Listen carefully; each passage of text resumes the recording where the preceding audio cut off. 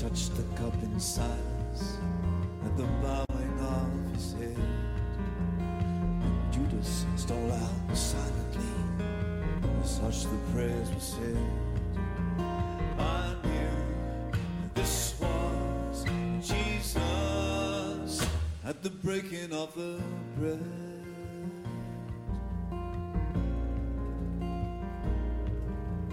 I was standing in the shadows of the cool Gethsemane, trying hard to disbelieve what my weary eyes could clearly see.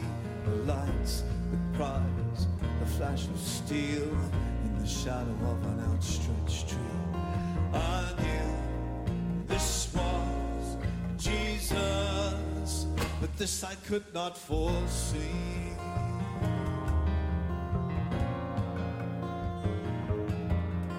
I was standing in the shadows as the prisoner was led, trying not to tremble at the turning of his head, trying not to notice at the breaking of his heart. I knew this was Jesus, and soon he will be dead.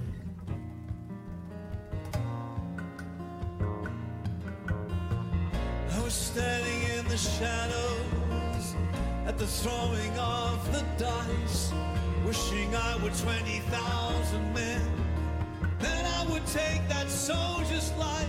But Jesus looked down quietly, forgiveness in his eyes. I knew this was Jesus. Such love comes as a surprise.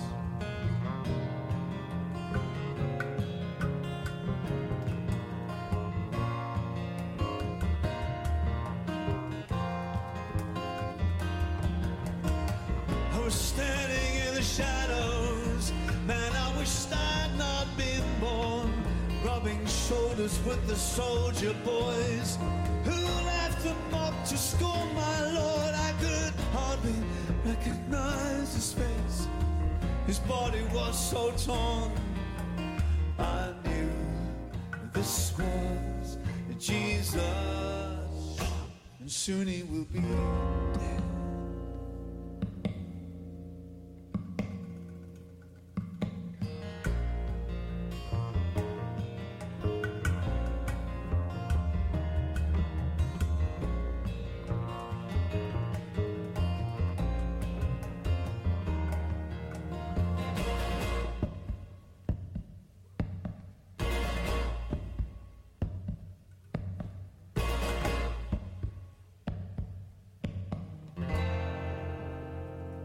At the breaking of the dawn I stood and watched the place where they laid his body down. But on the stone bed where they laid him dead, no body could be found. Then a man in white, a dazzling sight, with a voice of triumph said, he is alive, he is alive.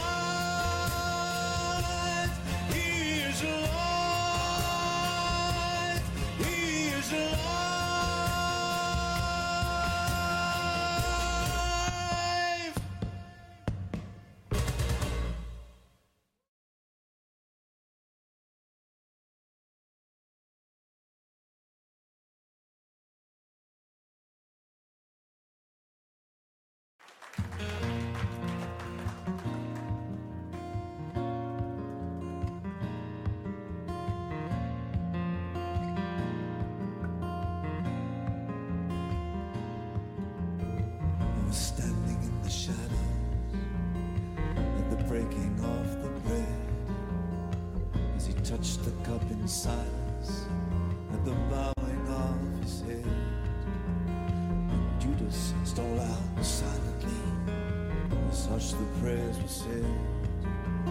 I knew this was Jesus at the breaking of the bread.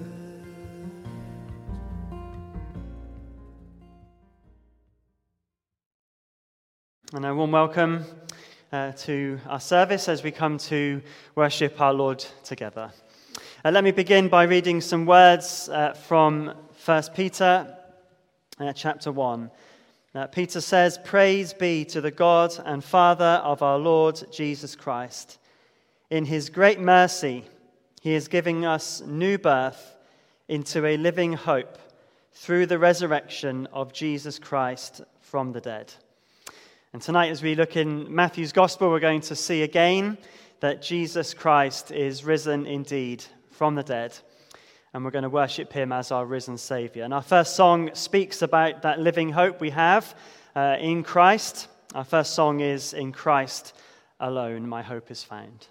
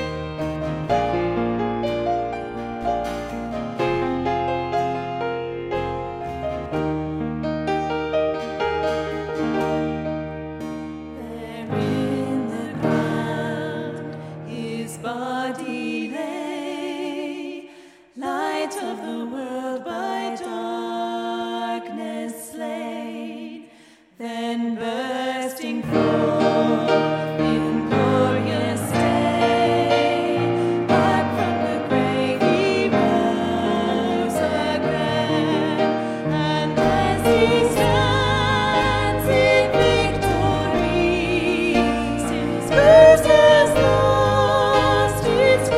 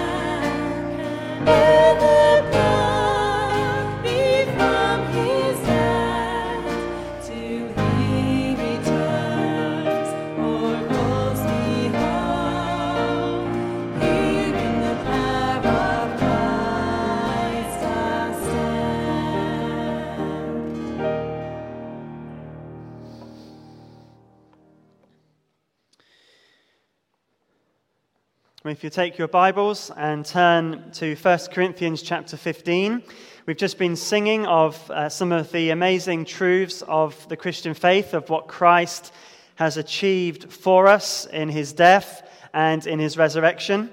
And if Christ had not risen from the dead, we would have nothing at all to be singing about. And Paul draws out that fact in 1 Corinthians 15, and Alan's going to read to us from verse 12 of that chapter.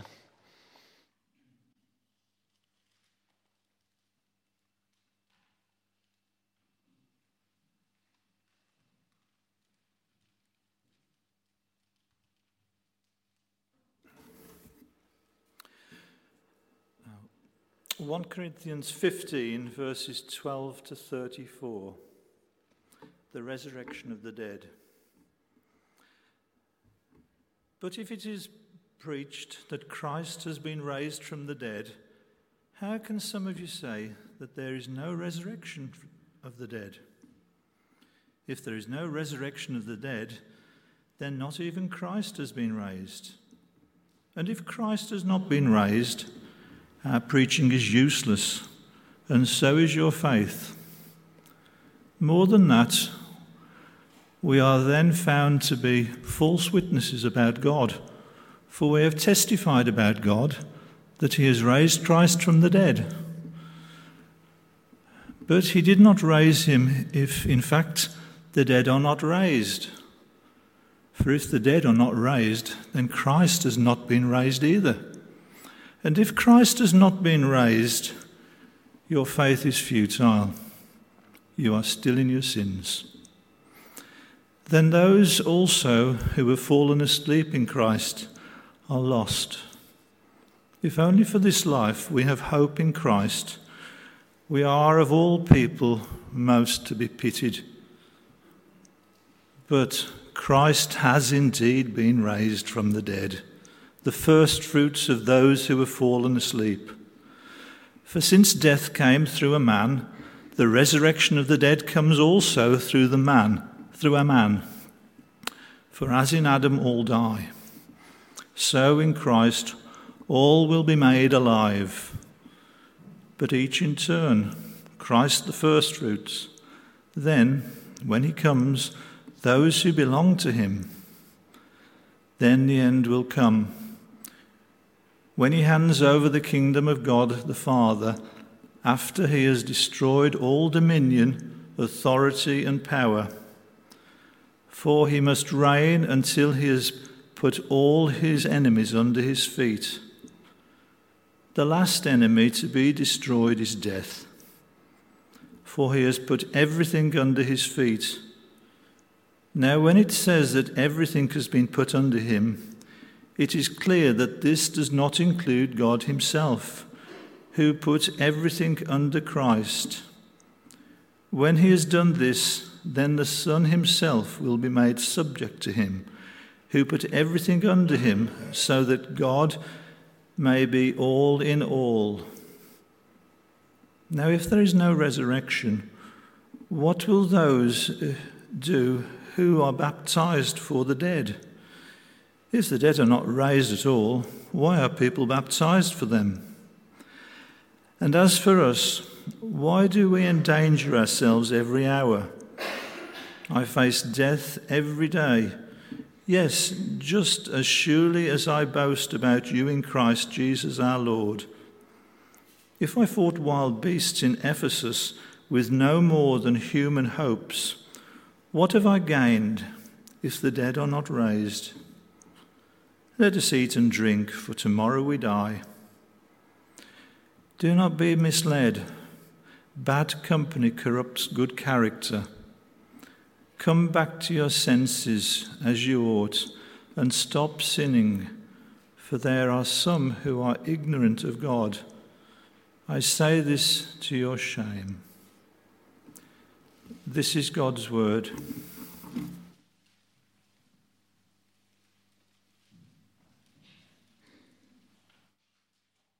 Dave's going to come now and lead us in a word of prayer.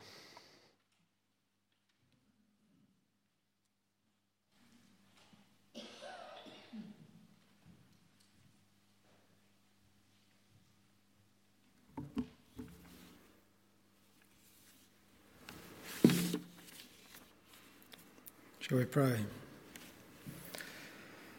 Father, we thank you that we can have a sure and certain hope of new life, of resurrection life, because our Saviour, Lord Jesus, has been raised to life and is now seated at your right hand, at the right hand of God the Father. Father, we thank you that everything has been put under Christ's authority, and so that we who have put our trust in him have nothing to fear in this life or the next. Even in great trials and temptations, we can have great joy in knowing that our Saviour lives.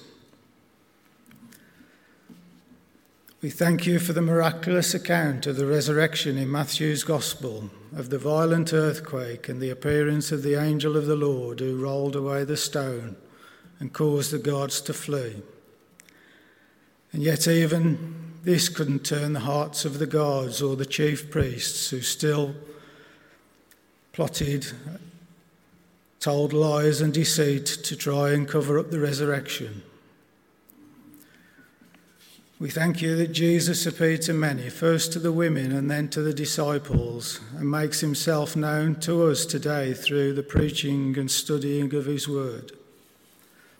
Father, we pray for Steve this evening as he brings God's word, that it would be clear and powerful, convicting us of our sin and the need of a Saviour, and that Saviour being Jesus Christ. We pray for ourselves as we listen to the preaching, that we'd be open to what it is teaching us, that we would be like the women and the disciples and not like the guards or the priests. Father, as we rejoice in the resurrection this evening, we would also mourn with those who mourn, and we think of Pat Salt's daughter, Joanne, and the family, and Jill Elliott and their family at this time as they mourn the loss of loved ones even this week. Lord, we pray that you would comfort them at this time. We thank you for Pat's life and her service, and pray that her family would look to her Saviour, Jesus, in the coming days. Father, we'd also continue to pray for members of our church who are going through illness and difficulties at this time. For Carol as she continues with her treatment, and John as he cares for her. For David Harvey as he starts his chemo this week, and for Nancy supporting him. Lord, we continue to pray for the preaching of your gospel, both in this building and as it is shared. We think of Ian as he shared the gospel in Park Street recently, and we pray for those who have heard your word. Even this week, we pray that they would respond to it and be saved for your glory. Amen.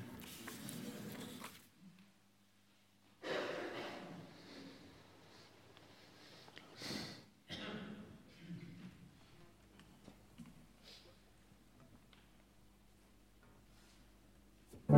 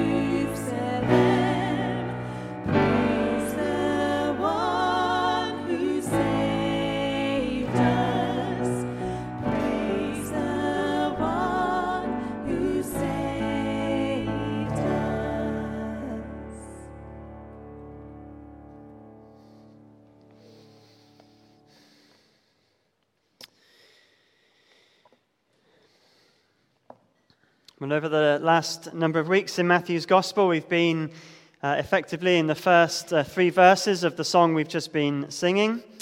And this evening we come to verse 4, the final verse, and the empty tomb. And I mentioned last time that Matthew ends his Gospel here by providing us with eyewitness accounts of the death and resurrection of Jesus Christ. We saw last time that his death and burial was witnessed, and this week we see the resurrection is witnessed, and then next time we see how all of us are to be that worldwide witness to these things. So let's read the passage together. We're going to be Matthew 28, and I'm going to read verses 1 down to verse 15 as we look at the resurrection of the Lord Jesus Christ. After the Sabbath, at dawn, on the first day of the week, Mary Magdalene and the other Mary went to look at the tomb. There was a violent earthquake, for an angel of the Lord came down from heaven and, going to the tomb, rolled back the stone and sat on it. His appearance was like lightning, and his clothes were white as snow. The guards were so afraid of him that they shook and became like dead men. The angel said to the women, "Do not be afraid, for I know that you are looking for Jesus who was crucified. He is not here. He has risen, just as he said. Come and see the place where he lay. Then go quickly and tell his disciples, he has risen from the dead and is going ahead of you into Galilee. There you will see him. Now I have told you." So the women hurried away from the tomb, afraid, yet filled with joy, and ran to tell his disciples. Suddenly, Jesus met them. "Greetings," he said. They came to him, clasped his feet, and worshipped him. Then Jesus said to them, "Do not be afraid. Go and tell my brothers to go to Galilee. There they will see me." While the women were on their way, some of the guards went into the city and reported to the chief priests everything that had happened. When the chief priests had met with the elders and devised a plan, they gave the soldiers a large sum of money, telling them, "You are to say, 'His disciples came during the night and stole him away while we were asleep.' If this report gets to the governor, we will satisfy him and keep you out of trouble." So the soldiers took the money and did as they were instructed. And this story has been widely circulated among the Jews to this very day. This is the word of God. I think all of us as Christians sometimes have doubts, don't we? If you have never had doubts as a Christian, those times of doubt probably will come. Because the Christian life is a life that we are called to that is all-consuming. We are asked by Jesus to give our all to him, to love him with all of our heart, all of our soul, all of our mind, all of our strength. He demands all of our resources. He demands everything we have to be given in worship to him.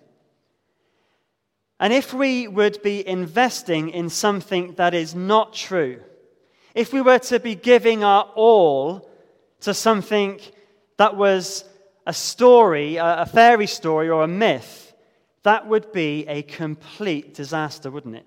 Paul tells us that in 1 Corinthians 15. Everything that we are as Christians would just be futile, be in vain, it'd be pointless, useless, if Christ was not risen from the dead. And sometimes we have our doubts because we think, is it really worth it? Is it worth really following Jesus Christ? We may have those doubts when we are suffering and wonder, why is God allowing this to happen? We may have those doubts when we see the prosperity and the happiness of non-Christians, and their life seems totally great, and they're not sacrificing their money, time, and possessions, and their heart, soul, mind, and strength, and they seem okay. Sometimes we may have doubts because we don't feel the presence of God, and we wonder, is God even there? And sometimes we just get tired, we can't be bothered, we get lazy, and so we doubt. And we think, is this life really worth it? Or should I just go and do something else? I think all Christians suffer that to various extents at various points in their lives. But everything changes when we look afresh again at the resurrection of Jesus Christ from the dead. Because if he really has risen, which he has, and we're going to see that, then it changes everything, doesn't it? Because our suffering then, well, it has a purpose. And will end, if not in this life, in the life to come when we will be raised. The prosperity of the wicked, when they seem really happy now, and when they are often really happy now, we realize is only temporary. Because life with God, with a risen Jesus, is eternal. When we look at the resurrection of Jesus Christ from the dead and we don't feel that God really is there, we can look at this and know for sure he's alive. And when we are focusing on the resurrection of Jesus Christ from the dead, it can turn our tiredness and our lethargy and our laziness into wonder and amazement that spurs us on to continue giving our all for him.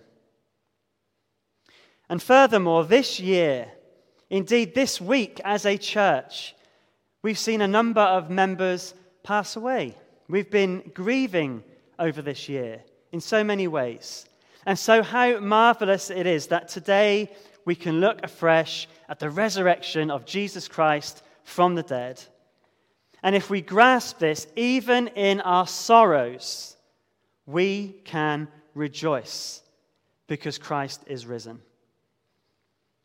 But this help with doubt and sorrow can only be really helpful if indeed Christ is risen. And Matthew here shows us that Christ really has risen from the dead. And so I've entitled this message, He is Risen Indeed, because that is what Matthew shows us. Up to this point, Jesus has definitely died. The Roman soldiers saw it. The women saw it. Joseph of Arimathea saw it and he buried Jesus in his tomb. Even his enemies, the religious leaders, have seen Jesus die.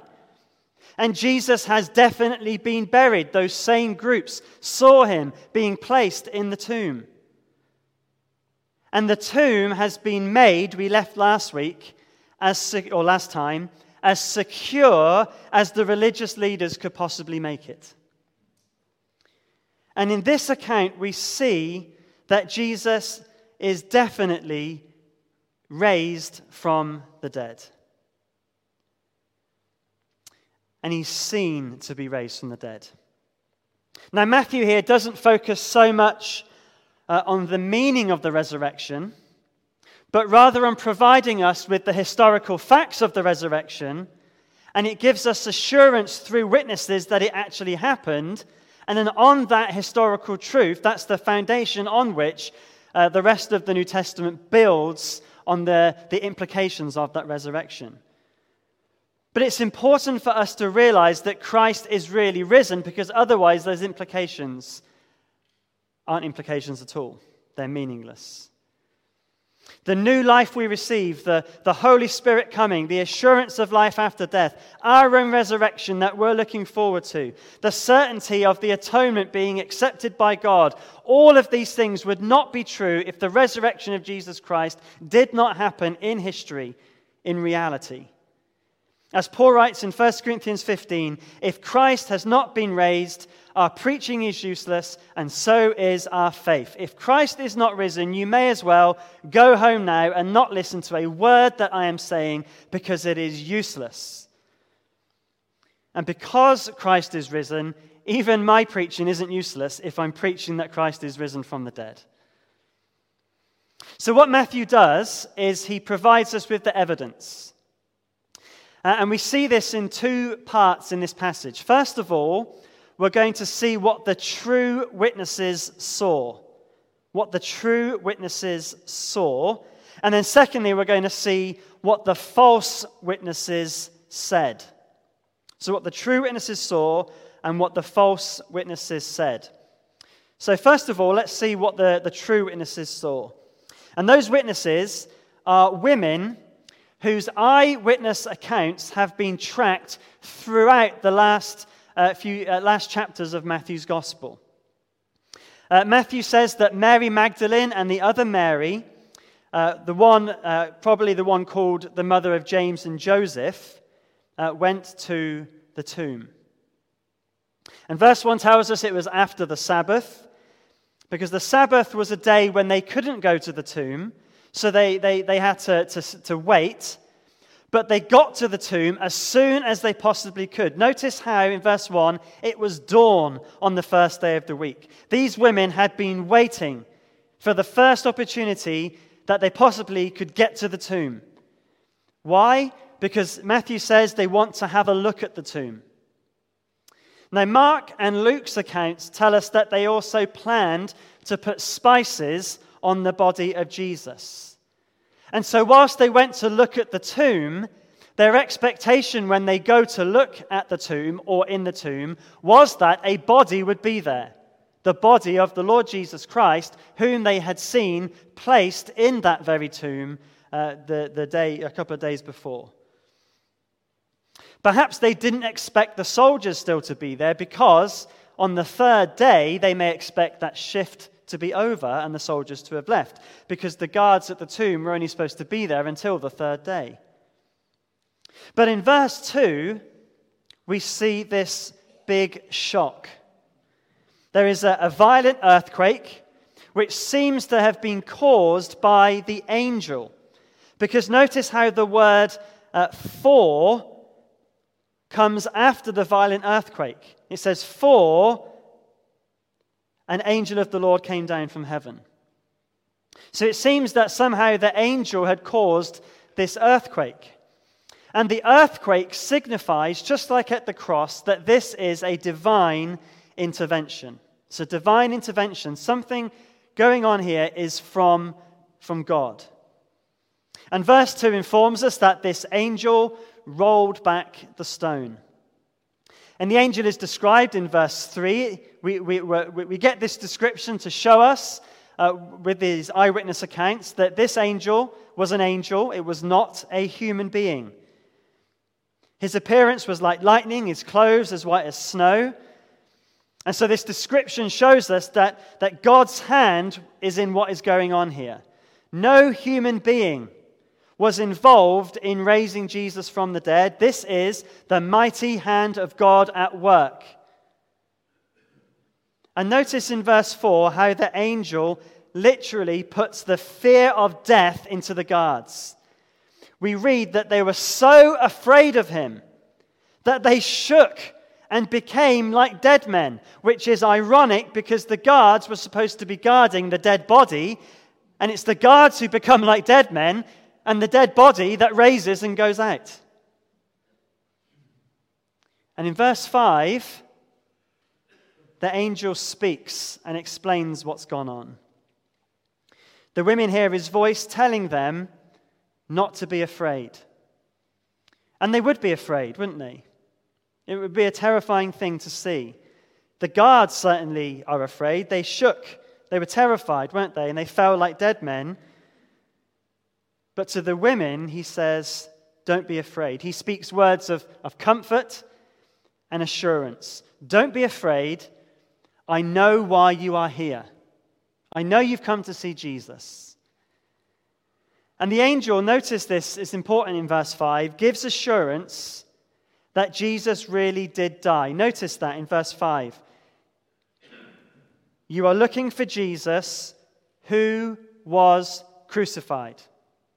Who was crucified? Jesus really died. The angel tells them, before they see what they see, I want to assure you, he really died. He was crucified.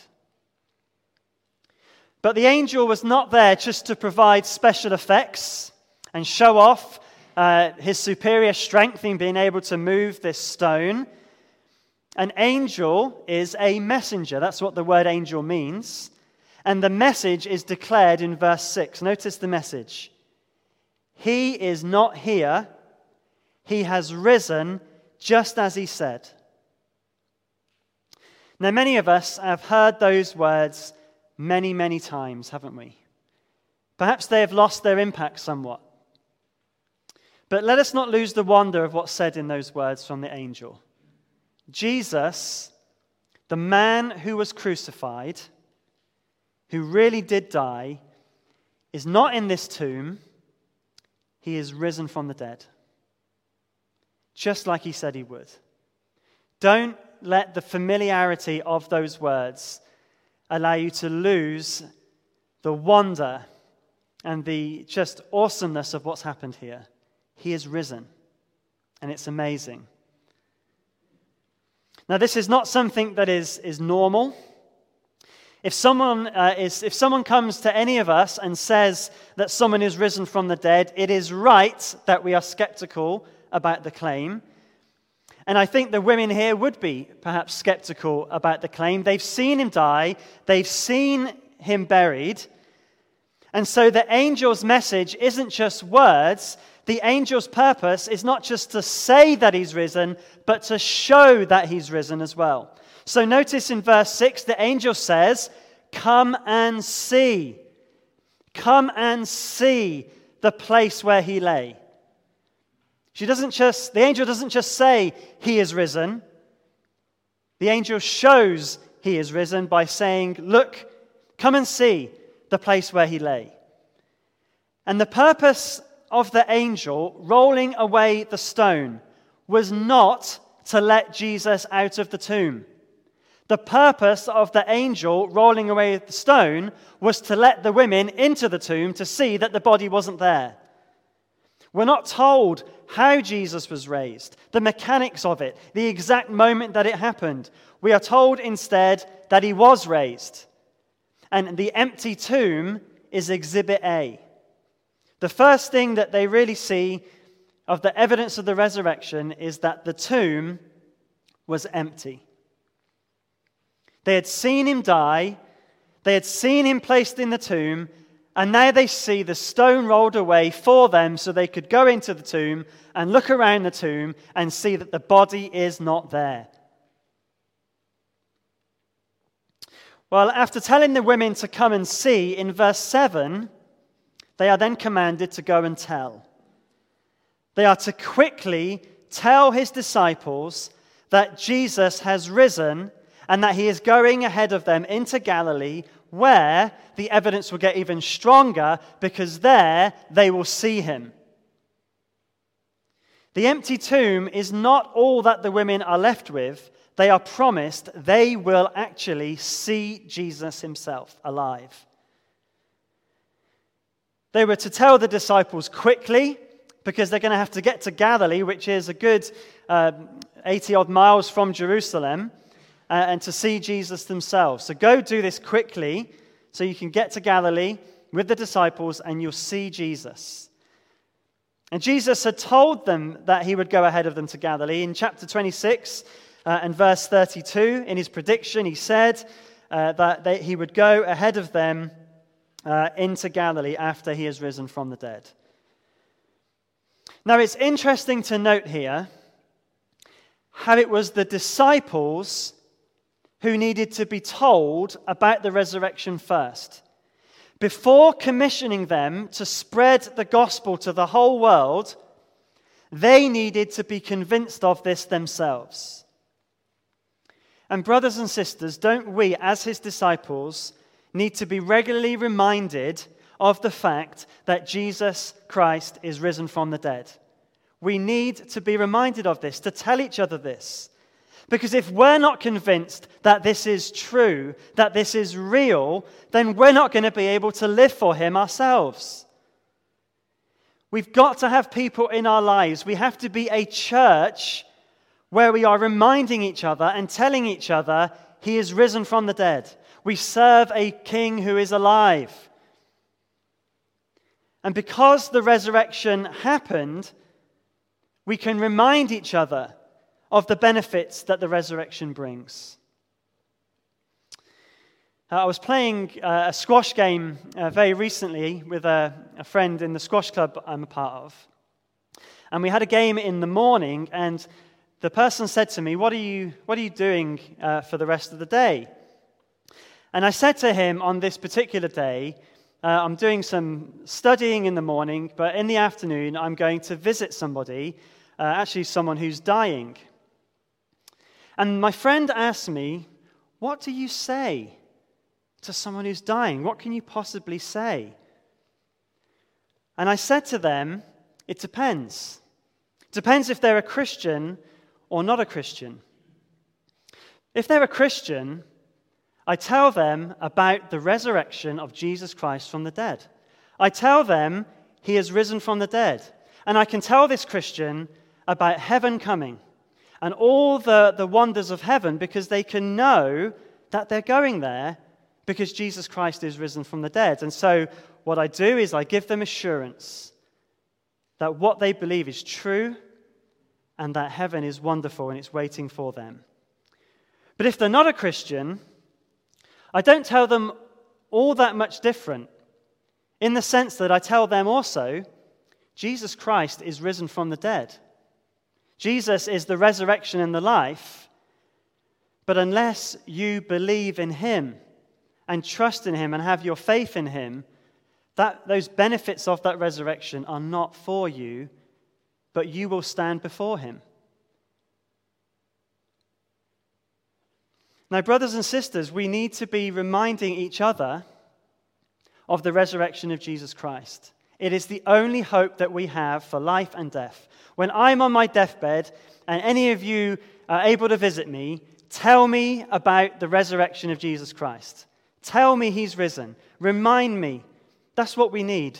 That's what we need to hear when we are suffering and struggling and all that goes with that. But also we need to be telling unbelievers the same thing. He is risen from the dead. And the consequences of that resurrection is that one day all will stand before him. And if you haven't put your faith in him, you'll stand before him as your judge. The resurrection of Jesus is most wonderful. He has gone ahead of us, not to Galilee, but to the New Jerusalem. And we will see him there. And we know it's true because he's really risen from the dead.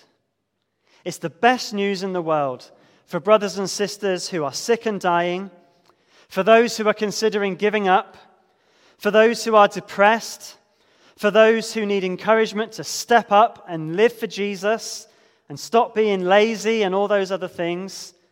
For whatever circumstances we find ourselves in as disciples of Jesus, we need to hear he's risen from the dead, he has gone ahead of you into the New Jerusalem, and you will see him there.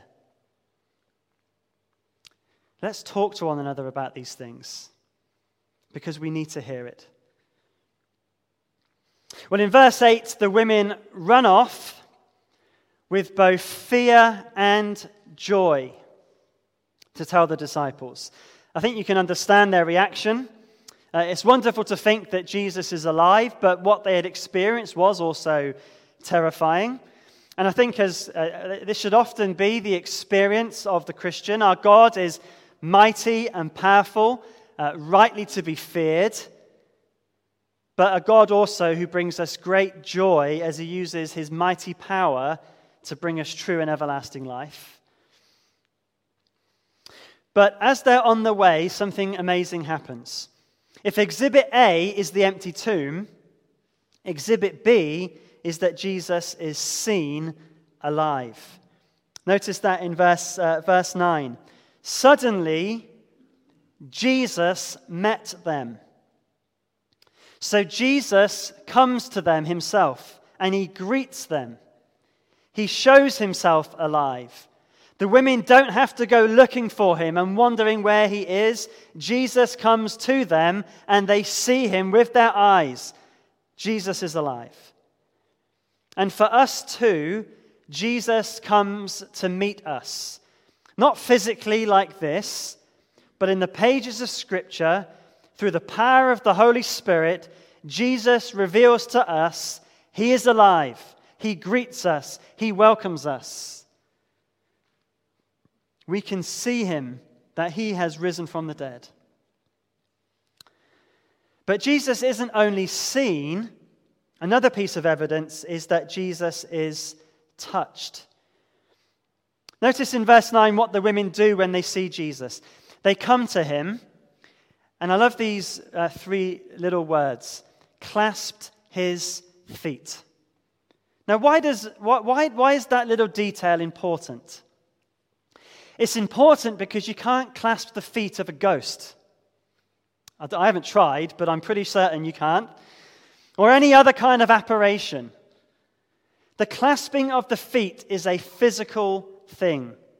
Jesus' feet were touched. They were clasped. They grabbed hold of his feet. They saw him and they touched him. They knew that it was real. This wasn't just some figment of their imagination appearing to them. It wasn't just what they wished for. They clasped his feet.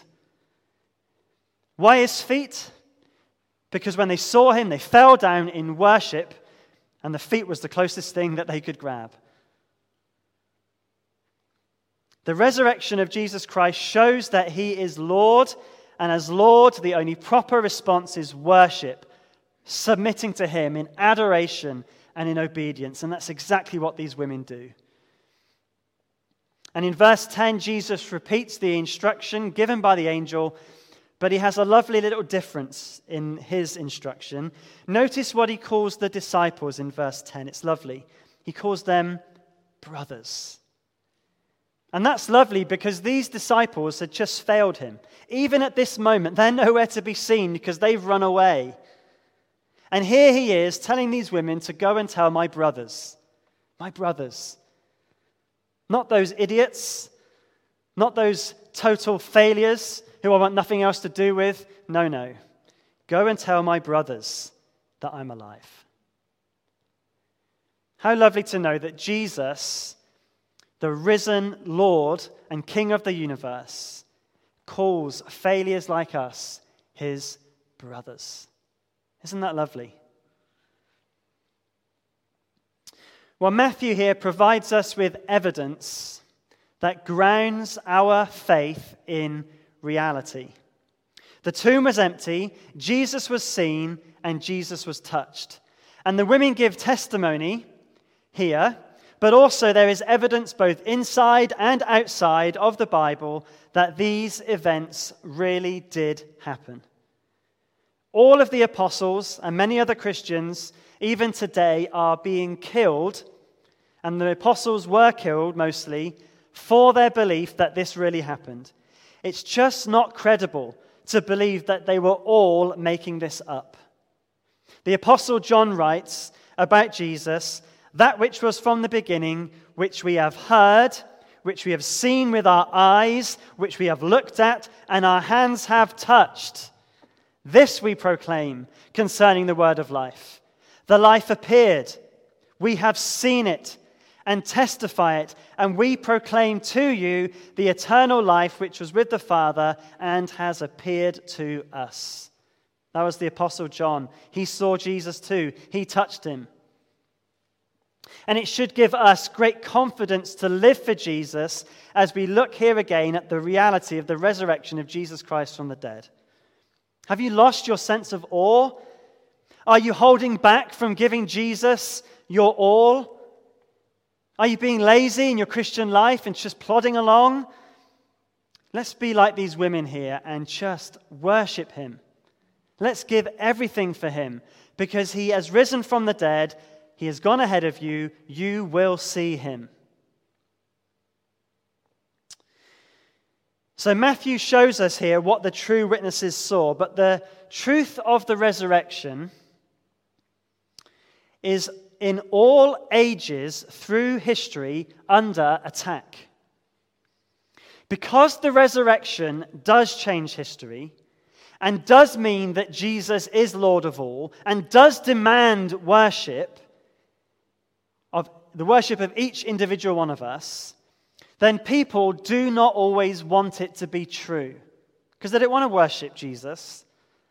They want to worship themselves or whatever else. And throughout history, we have heard what Matthew shows us in verses 11 to 15.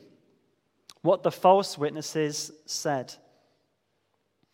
In verse 11, there is an interesting word in the Greek that is repeated in verses 8, 10, and 11 of our passage. The Greek word is apolangelo, which means to bring a news or a report. And we see it in verses 8 and 10 with the English word tell, and verse 11 with the English word report. So tell and report are translated from the same Greek word.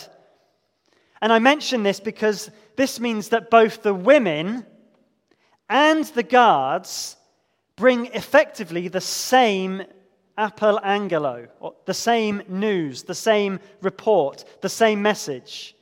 The women run off to tell the disciples what they have seen, and the guards run off to tell the chief priests what they have seen. The chief priests who had arranged for them to be guarding the tomb. And they tell the chief priests in verse 11, notice this, everything that had happened. The women would go and tell everything that they saw. The chief priests would tell everything they saw, and most of it was the same. The guards wouldn't have had the appearance of Jesus, but they would have seen the earthquake, the angel, and the empty tomb. And this is exactly what the religious leaders feared. This is exactly what they had arranged at the end of chapter 27 to make sure the tomb was as secure as they were able to make it, for this very reason, that it might be empty. It is interesting to note, though, that they never, not once, deny the tomb was empty.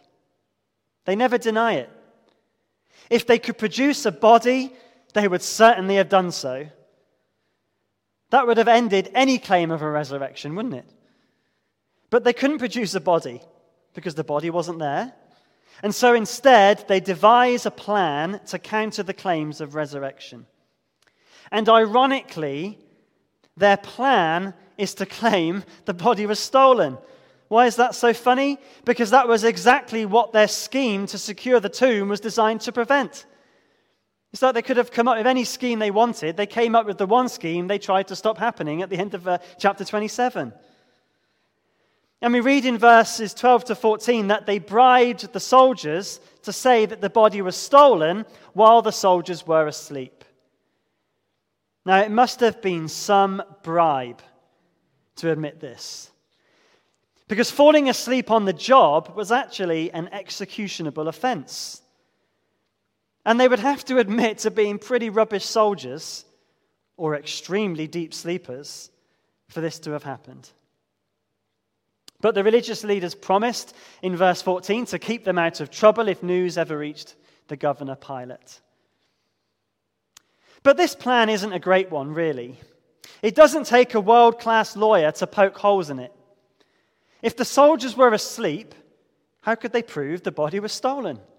They would have been asleep. They couldn't see anything.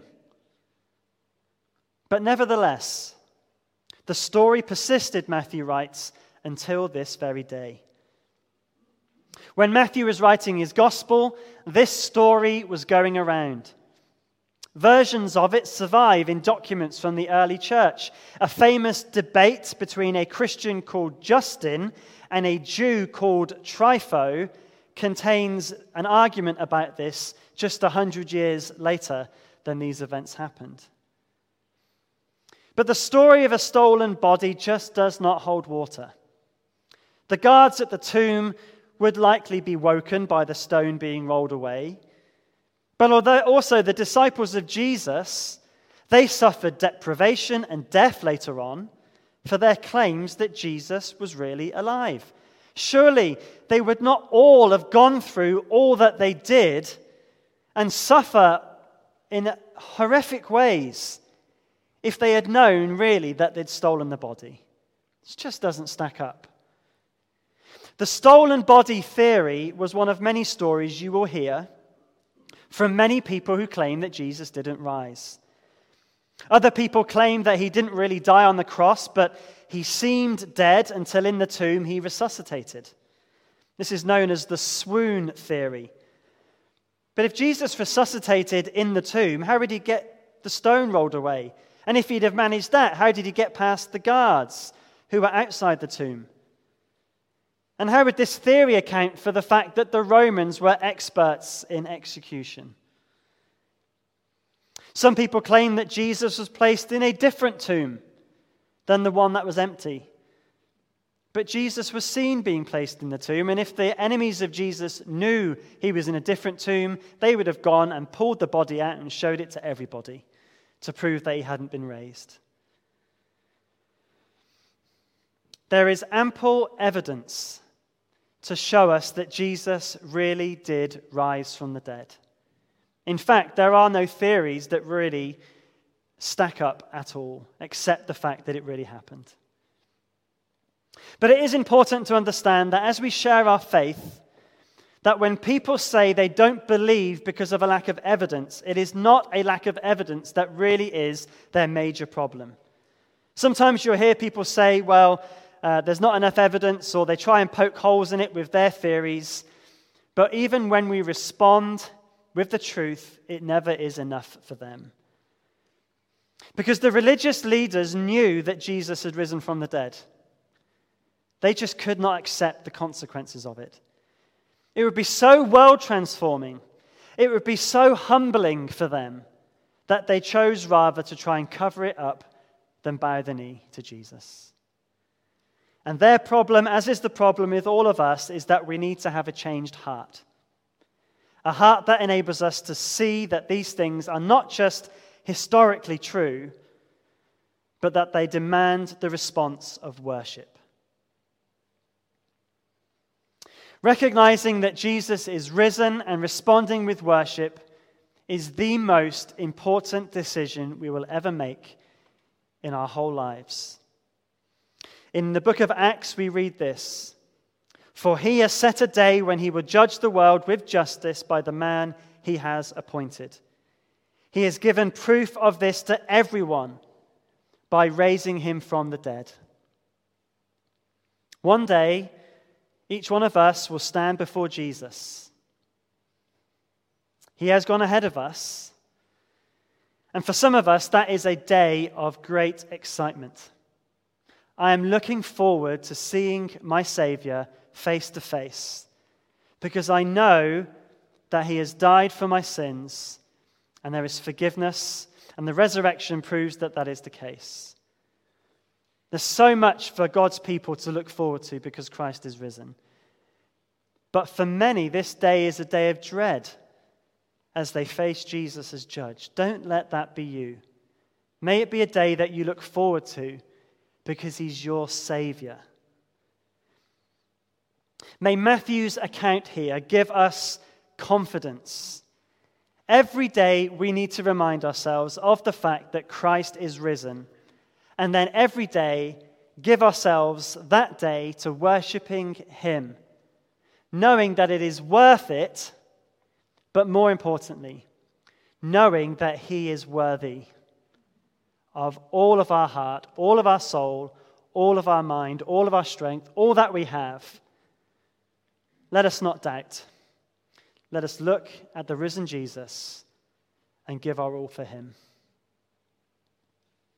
Well, before we come to the Lord's table, we're going to respond with the words of the song, "He is Lord, he is Lord, he is risen from the dead, and he is Lord."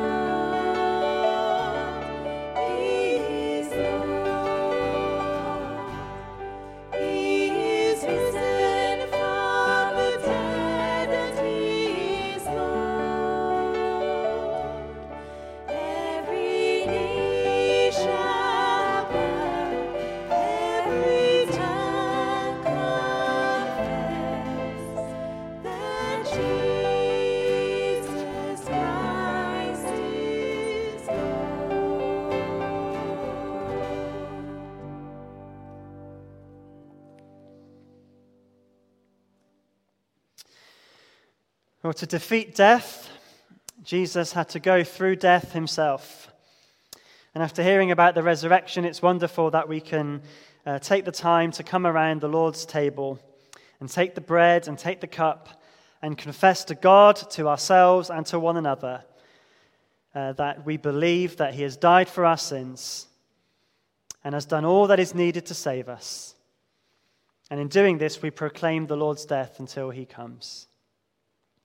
But before we come to the supper, let's just take a moment to pray quietly where we are before we come to take the bread and the cup. So let's just spend some moments in silent prayer, and then I'll pray, and then we'll come to the table together.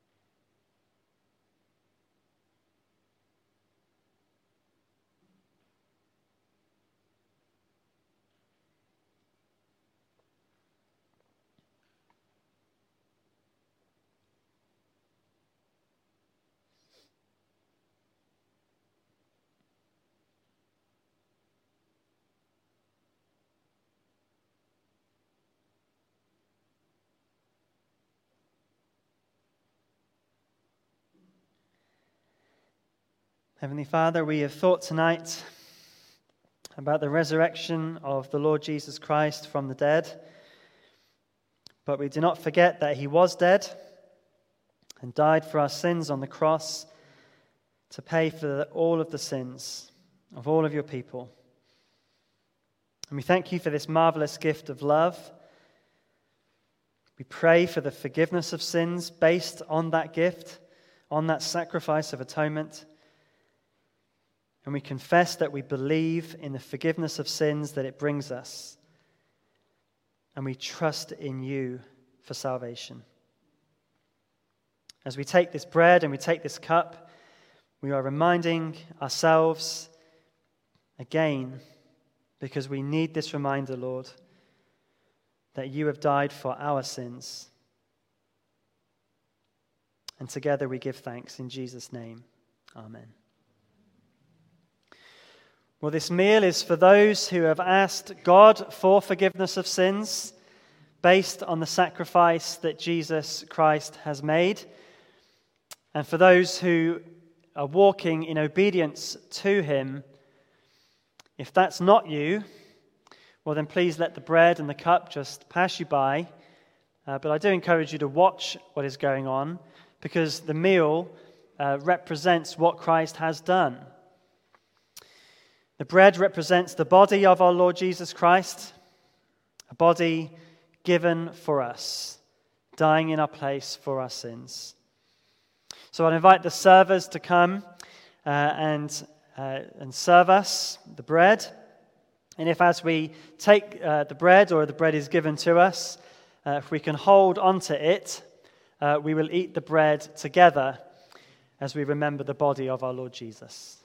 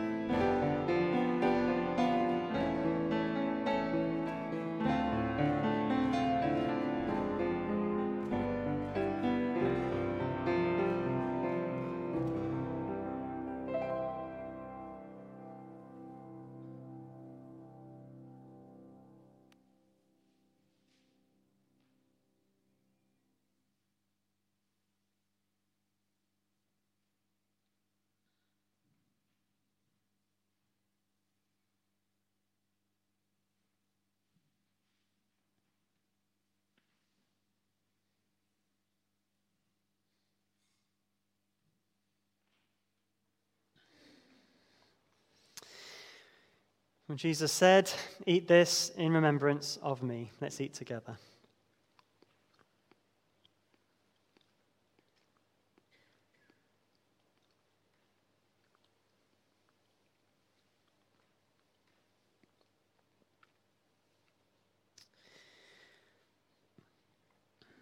Well, the cup represents the blood of our Lord Jesus, shed as a seal of the new covenant, the promise of forgiveness of sins because of his sacrifice. So as with the bread, as the cup is distributed, let's hold on to our cups and let's drink of the cup together as one body in Christ.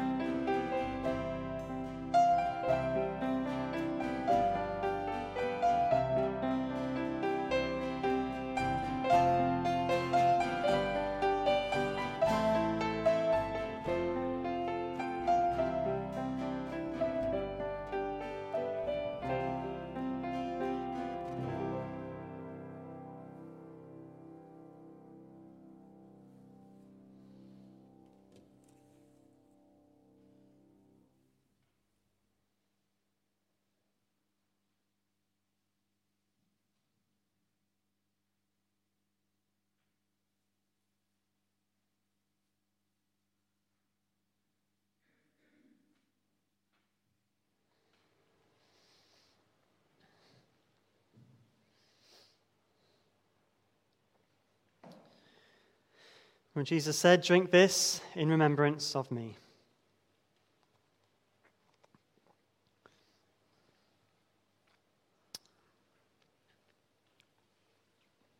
Well, the death and the resurrection of Jesus are tied together. Can't have one without the other. Both are absolutely necessary for our salvation. And we've seen through Matthew's gospel that Jesus has died for our sins. He was buried, and tonight we've seen that he has conquered death. He has risen indeed. And our final hymn celebrates the resurrection of the Lord Jesus Christ. We're going to sing "Thine Be the Glory." So why don't we stand together for this hymn, "Thine Be the Glory, Risen, Conquering Son."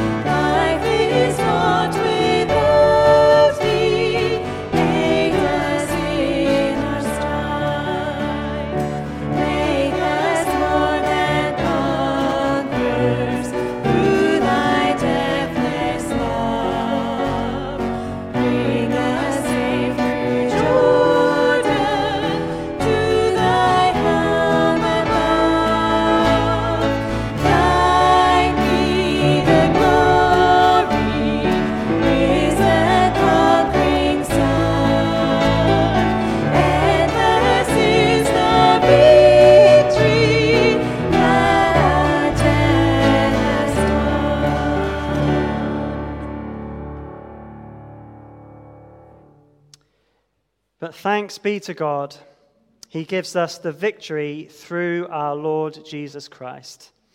Amen.